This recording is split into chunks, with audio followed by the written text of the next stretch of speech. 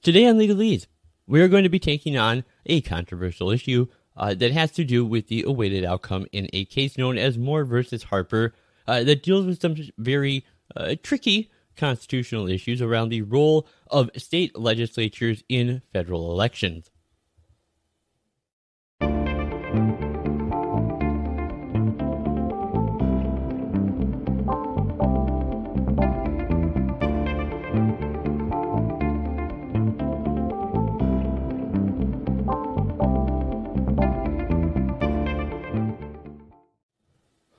Hey, greetings. Welcome back once again to Legalese. My name is Bob. I am your host, and it's so wonderful to have you here with me today. If you are new to this show, let me extend a special welcome to you. This is a podcast where we're mostly going to be discussing current events in law, politics, and culture. Now, today we are going to be discussing an issue. It's the so-called independent state legislatures doctrine and the ongoing battle between the state legislature and the state Supreme Court in North Carolina, which is at the heart of this case. Now, I am going to be discussing the fundamental constitutional issues at play here and providing the clearest picture I can about the underlying constitutional and legal issues you need to know to understand this case, to understand the state legislature doctrine, and to understand another incredibly important and little-known concept in constitutional law known as federal functions.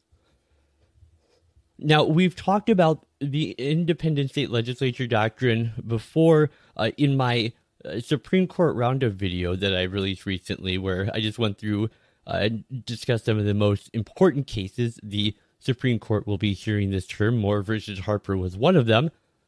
And federal functions is something we have discussed too, but that one may not be quite as familiar because we talked about that back in 2020 around the time of the last presidential election. But anyways, we are going to be talking about federal functions and trying to figure out what power do the various actors have in this situation, and how do those powers relate to each other? And then I will do my best to try and explain how these issues specifically come together to affect this case of Moore versus Harper, and to talk about some of the most likely outcomes of the case.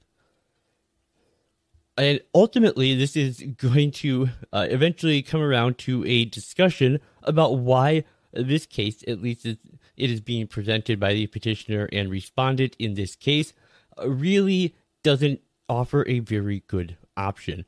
Neither the petitioner nor the respondent are providing constitutionally sound arguments for their claims, and we'll be getting into all that a little later.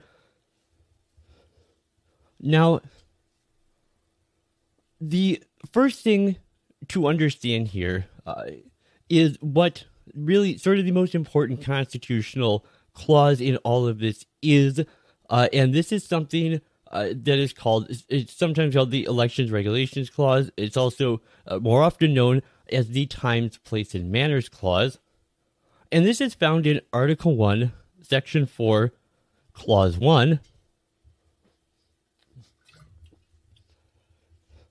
And this states that the time, places, and manner of holding elections for senators and representatives shall be prescribed in each state by the legislature thereof, but the Congress may, at any time, by law, make or alter such regulations except as to the place of choosing senators.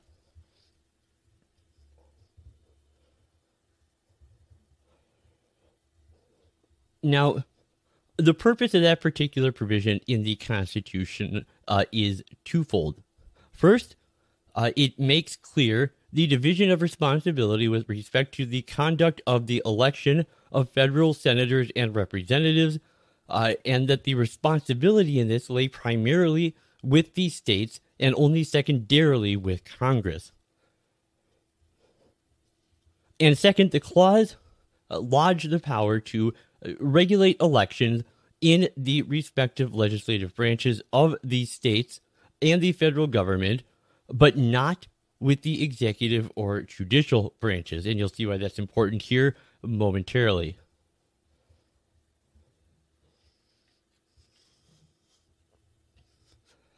Now, opponents to the Constitution at the time that it was being drafted, when it comes to this clause, Article 1, Section 4, Clause 1, it was really hotly debated and it widely contested what this clause meant and what it would do during the ratification debates.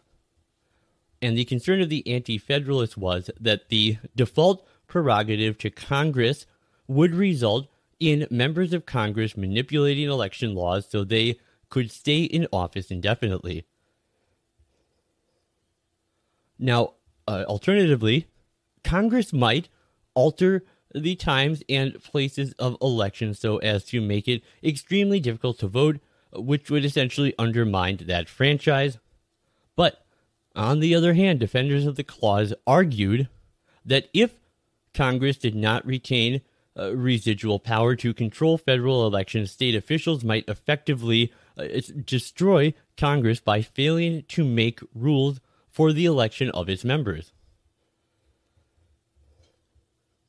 Now, Alexander Hamilton argued that the provision was a reasonable compromise that gave Congress default powers that would be exercised, as he says in Federalist 59, whenever extraordinary circumstances might render that interposition necessary to its safety. Now, in addition, the fact that Congress as a whole, and not any single house of Congress, was authorized to make or alter regulations under this clause meant that the national consensus between the people's more democratic branch in the legislature, which is the House, and the Senate, which is really representing the states, would have to take place before any changes could occur.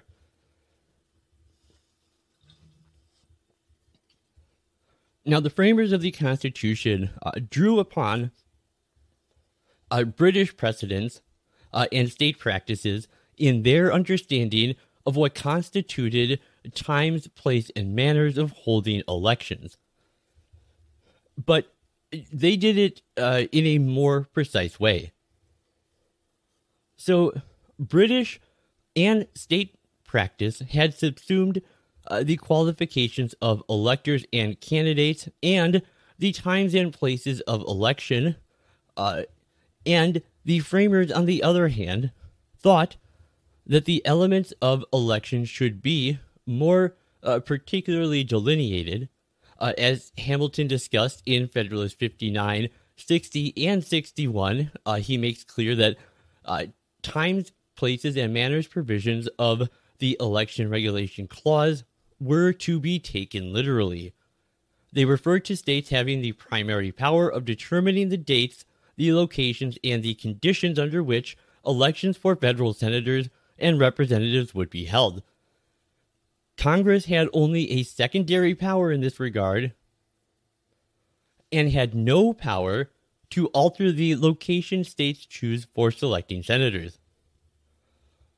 Now, this really last, James Madison argued at the Constitutional Convention, was something that was reserved to the state legislatures, which alone had the sovereign right to determine where to convene to elect senators.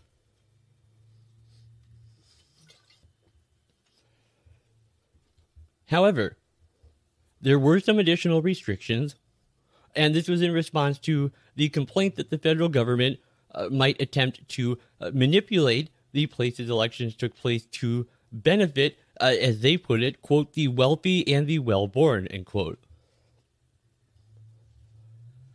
And Hamilton would go on to remark in Federalist 60 that securing the rich such a preference could only be done by prescribing qualifications of property either for those who may elect or be elected, but this forms no part of the powers to be conferred upon the national government. Its authority would be expressly restricted to the regulation of the times, the places, and the manners of elections. The qualifications of the persons who may choose or be chosen are defined and fixed in the Constitution and are unalterable by the legislature. Now, since ratification of the Constitution, there have been many legal developments that have altered the provisions of Article 1, Section 4, and the most significant of these came after the Civil War, and the 15th Amendment, which was passed in 1870, prohibited voter discrimination on the basis of race. And the Enforcement Act of 1870 had some beneficial effect in curbing the abuse of the electoral process, particularly we're talking about in the South, but with its evisceration in two important cases, the first being United States versus Reese in 1875, the second one being United States versus Cruikshank in 1876. The Southern states were able to effectively disenfranchise black citizens. And eventually, the Voting Rights Act of 1965 would basically resurrect some tough legal prohibitions on racial discrimination in voting and transform Southern politics and American politics, generally speaking, really, in the process. And the most important and controversial of the Act's original provisions comes from Section 4 and Section 5, which required states predominantly states in the South, and this is covered in Section 4, to seek what was referred to as preclearance under Section 5 from the Federal Department of Justice or the U.S. District Court for the District of Columbia Circuit for any new voting practices or procedures post-dating November 1st, 1964. Now, the constitutionality of these provisions was upheld in the case South Carolina v. Katzenbach in 1966. Furthermore, the 1970 Voting Rights Act would propose to reduce the voting age in the national, state, and local elections to 18. Now, in the case of Oregon v. Mitchell in 1970, the court upheld this provision as it applied to national elections, but disallowed it as it applied to state and local elections. Now, eventually, the 26th Amendment would effectively overrule that latter part of the holding, and the scope of the Voting Rights Act's coverage has increased over the decades and continues to impose significant restraints on states covered by the Act, particularly when it comes to issues of redistricting. Now, in addition to statutory constraints, Congress and the people have altered the electoral process themselves through the amendment process. Now, this comes in the 17th Amendment, which altered the manner of conducting the elections of senators by requiring their popular election.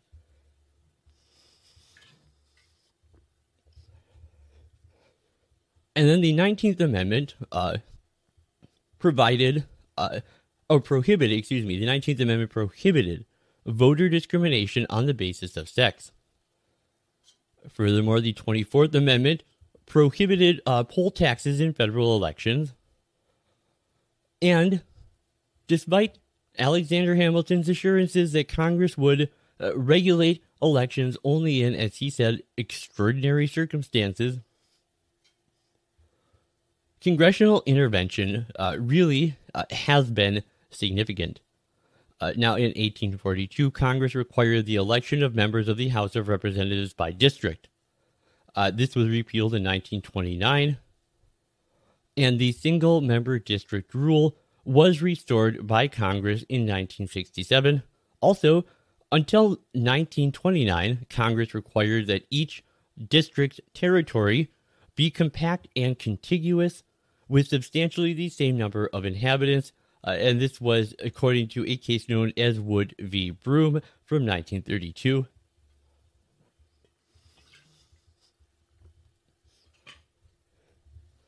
Now, in recent decades, the Supreme Court has stepped into the electoral process, such as in 1964 in Westbury v. Sanders. The Supreme Court determined that despite congressional practice, Article 1, Section 2, Clause 1 mandated the so-called one person, one vote doctrine, and that was to be applied to each congressional district. Now, there are all kinds of reasons the one person, one vote doctrine constitutes an absurdly unconstitutional clusterfuck of nonsense. But the reason it's bullshit that matters today for our purposes is that the court's decisions have noted that it ignored the language plainly put in Article 1, Section 4, Clause 1, which appear to leave questions of reapportionment and redistricting to the legislative and not the judicial branch of government.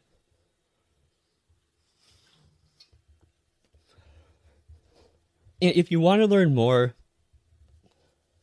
about that absolute abortion of a doctrine that is one person, one vote, I did an entire episode on that a few years ago. I will link to that video down in the description. Now, under the 14th Amendment's Equal Protection Clause, the court had also indicated that gerrymandered districts can be an indication of an unconstitutional, racially motivated redistricting plan, and according to the case of Shaw v. Reno in 1993. Now, however, the court has not yet required, as a constitutional matter, that districts be compact and contiguous. Now, the next important topic for us to cover here is to move on to federal functions. So, what the fuck are those all about? Well, the Constitution assigns many powers and tasks to the federal legislature, that is to say Congress, and to the state legislatures. Now, the Constitution also assigns some tasks to state governors, to courts, to the Electoral College, and to conventions. Now, this is what the court refers to as federal functions. The court is referring to the exercise of these sorts of tasks that are constitutionally mandated on the states, but applied to federal election.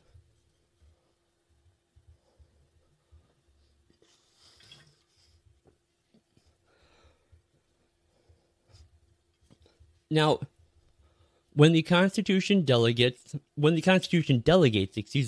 a federal function to Congress, the word Congress can have one of two meanings. The first one, it can mean the entire lawmaking apparatus, which would include passage by both the Senate and the House, and then a signature by the President. But it can also talk about Congress acting independently without the President.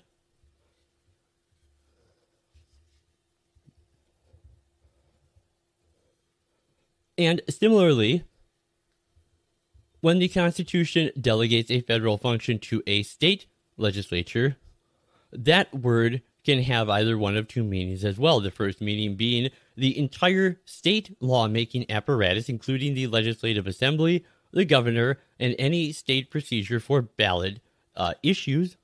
Or otherwise, it can mean the legislative assembly acting independently.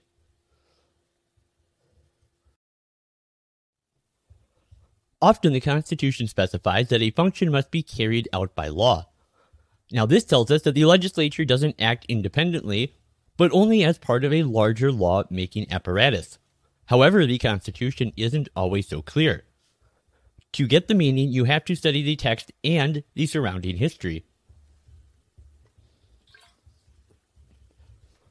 Now, the Constitution's amendment procedure delegates federal functions to Congress and state legislatures, and in a 1798 Supreme Court case, they addressed the following question: when Congress proposes a constitutional amendment, may it act independently, or must the President sign the proposal?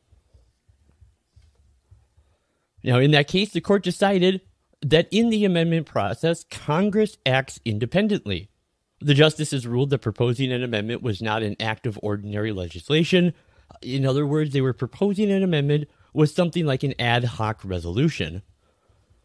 Now, later cases have clarified that same principle, and it prevails throughout the entire amendment process. Now, with state legislatures acting in the process, do so as assemblies, independent of the governor and independent of state constitutional rules. They are governed only by federal constitutional law. The Constitution assigns many other federal functions to state legislatures. Sometimes the function is assigned to the state legislature acting independently, and sometimes it's the entire state legislature apparatus. So, to see what I mean, let's consider two different examples here.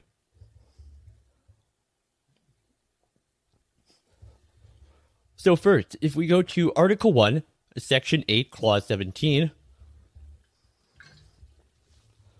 we have the power to, it gives the power to Congress to create federal enclaves lying within state boundaries, but governed by federal law.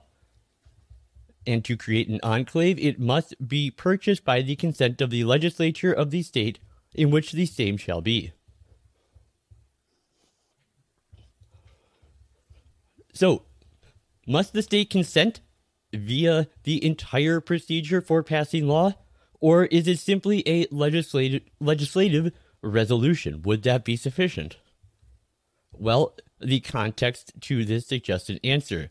That would be that if a state is agreeing to give up jurisdiction over part of its territory, that's a permanent legal change, unlike the constitutional amendment process. Dozens of other states don't get the opportunity to review it, so the word legislature here probably refers to the state's entire lawmaking apparatus. And this position is one that also has support in other areas of case law in the founding era record. I don't have time to get into today. Now, for our second example here, we are looking to the Guarantees Clause, which is in Article 4, Section 4. We're interested in the section that reads, "The United States shall protect each state against invasion and on application of the legislature or the executive when the legislature cannot be convened against domestic violence." Now, unlike a cession of territory, a request for a time-limited event for help is different. Also, notice how this clause distinguishes between the legislature and the executive. And these two factors here would imply that a state legislature can call on the United States for assistance independently of the governor. So, now we come around to talking about the state legislature's power over federal elections. And this is the part of the topic that has really incited the corporate media, academia, political actors, and as originally written, the Constitution gave each state legislature 3 powers over federal elections. The first was the election of U.S. senators. Now, this was originally governed under Article 1, Section 3, Clause 1, that has since been superseded by the 17th Amendment. The next one is the fixing of the manner of choosing the state's presidential electors according to Article 2, Section 1, Clause 2. And the third one is the one that we've already been talking about quite a bit here, Article 1, Section 4, Clause 1, the time, places, and manner of holding elections for senators and representatives, and except that Congress may at any time, by law, make or alter such regulations except as to the places of choosing senators.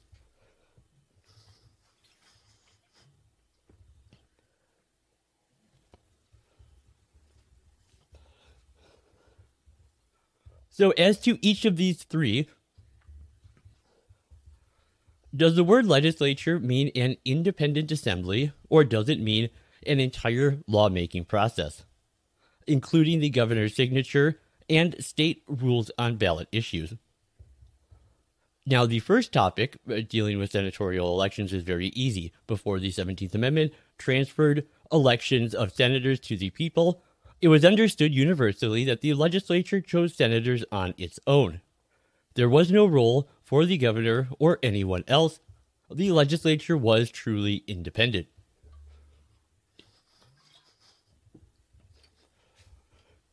Now, the second topic of choice with the presidential electors. Originally, most state legislatures elected their state's presidential electors, and they did this independently.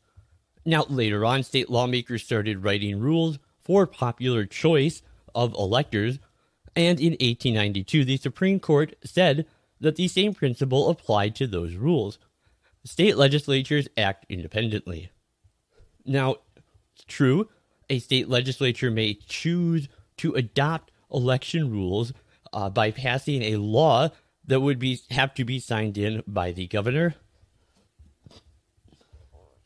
But the legislature always can take back the power without going through those same formalities. And in 2000, and then again in 2020, we had the court reaffirming that same 1892 precedent, and meaning that that is still good law. Now, this just leaves congressional elections. May state legislatures draw congressional districts and otherwise regulate congressional elections independently, or are other elements so involved, such as the governor, reapportionment commissions, and ballot measures? Now, this question was considered more recently in a 2015 case of Arizona State Legislature versus Arizona Independent Redistricting Commission, and I will have a link to the case brief for that case if you're interested. Check the description. And it ruled that the power to regulate congressional elections belonged to the state's legislative apparatus as a whole, not just to the legislature.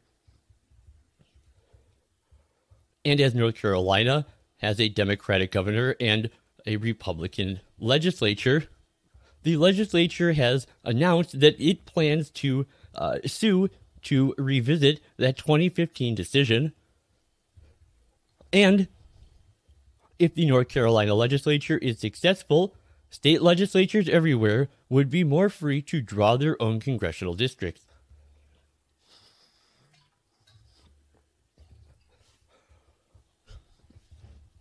And the GOP has already a de facto legislative control in 31 states, and that number is likely to climb after this year's elections.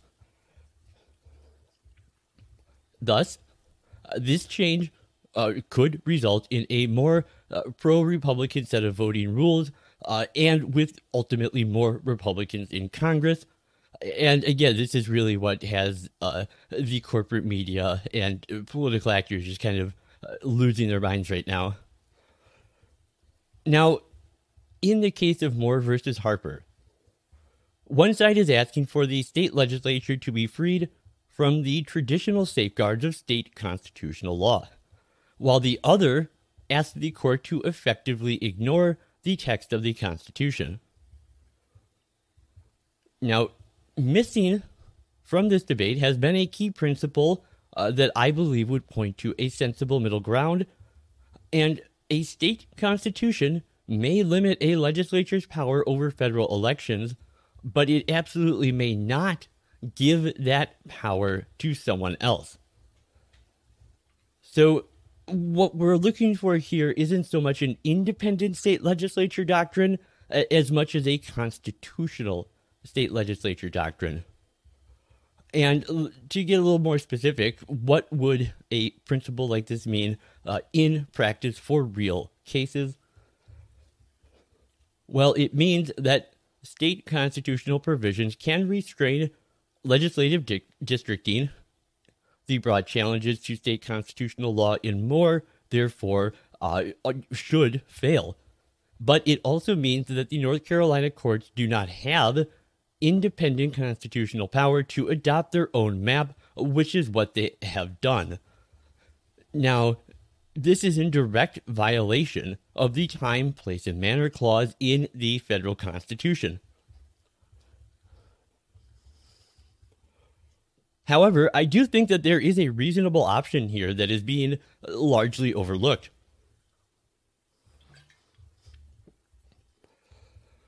And let's go back once more to the time, place, and manners clause and reconsider that here for just a moment, because most of the debate over that particular clause, and especially as it's being focused on in Moore versus Harper, focuses on the first part of Article 1, Section 4 that talks about the power of the state legislatures.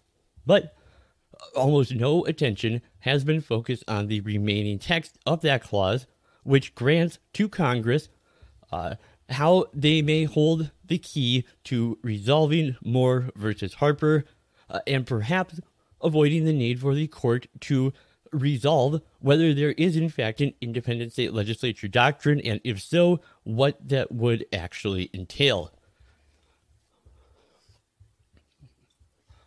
Now, this proposal is one that I got from an Iowa law professor, Derek Muller, and this actually comes from an amicus brief that he filed in Moore, in which he suggests that the easiest way to resolve Moore would be to focus on how Congress has already exercised its Article 1, Section 4 power.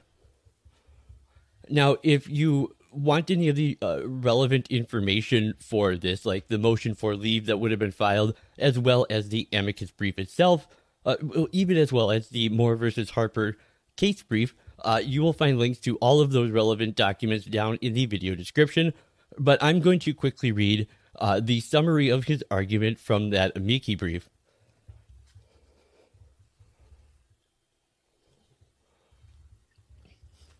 So he says, the petition for certiorari in the case presents the question whether the phrase legislature thereof in the elections clause of the Constitution bars state courts from regulating the contours of congressional redistricting pursuant to state constitutions.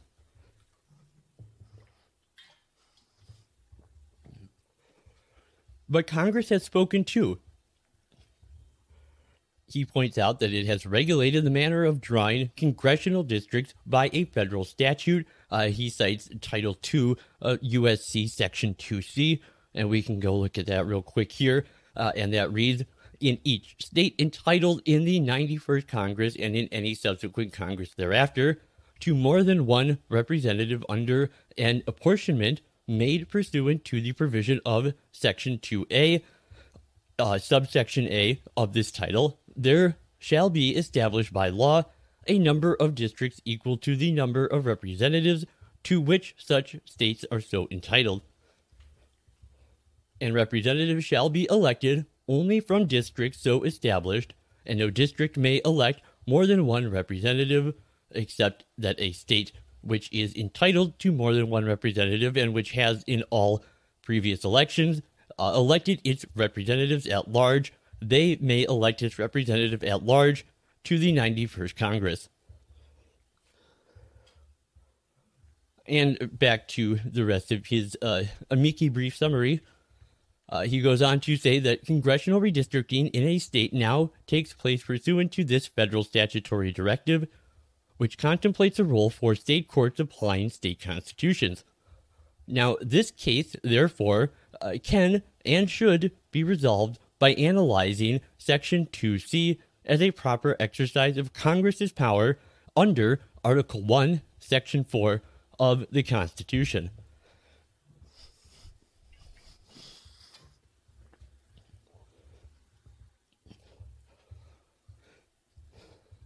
Now, while there are some serious questions as to whether Article 1, Section 4 should be understood to allow state legislatures to act independently of state constitutional constraints, there are also serious questions as to whether state constitutions were understood to empower state courts to enforce such limitations on state legislatures. Now, this case is simply not being presented before the court in a way that would allow them to actually resolve the deeper constitutional issue, and therefore perhaps the best to do is admit that this is the case, that we really have two bad choices in Moore versus Harper and consider such a compromise that doesn't force the court to choose between these two awful choices just because that is the matter before them. Now, the important thing is that there is room to resolve these matters here through, first of all, potentially congressional legislation authorized by that latter half of Article 1, Section 4, Clause 1, that would clarify the proper execution of the state's legislature's federal function in these election matters. And also, a future case could be brought before the court in which the question presented in the case was one that would allow the court to more properly take judicial notice of the misunderstanding between whether there is or is not what is called the independent state legislature doctrine. And that could be addressed in a future case very easily. It's just that Moore versus Harper is simply not a case that is set up in a way for the court to handle it with any sort of finality or certainty or resting on anything solid right now. Well, that is going to do it for me here today. Thank you so much for joining me here on Legalese. I hope you enjoyed the show. And if you liked it, go ahead, hit that little like button down there. If you disliked it, hit that dislike button. If you want to, leave a comment and help feed Al Gore's rhythm, I would appreciate it. And if you aren't subscribed to the channel, consider doing that so you always know when my new stuff comes out. So, yeah, anyways, this has been Bob for Legalese, talking about the independent state legislature doctrine. And of course, as always, Carthago delenda est.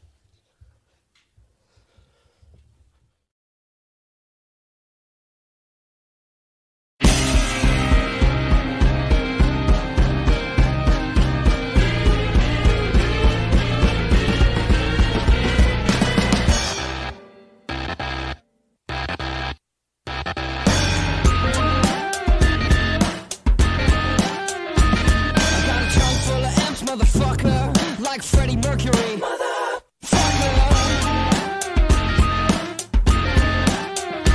I got a trunk full of amps, motherfucker. I got a trunk full of amps, mother.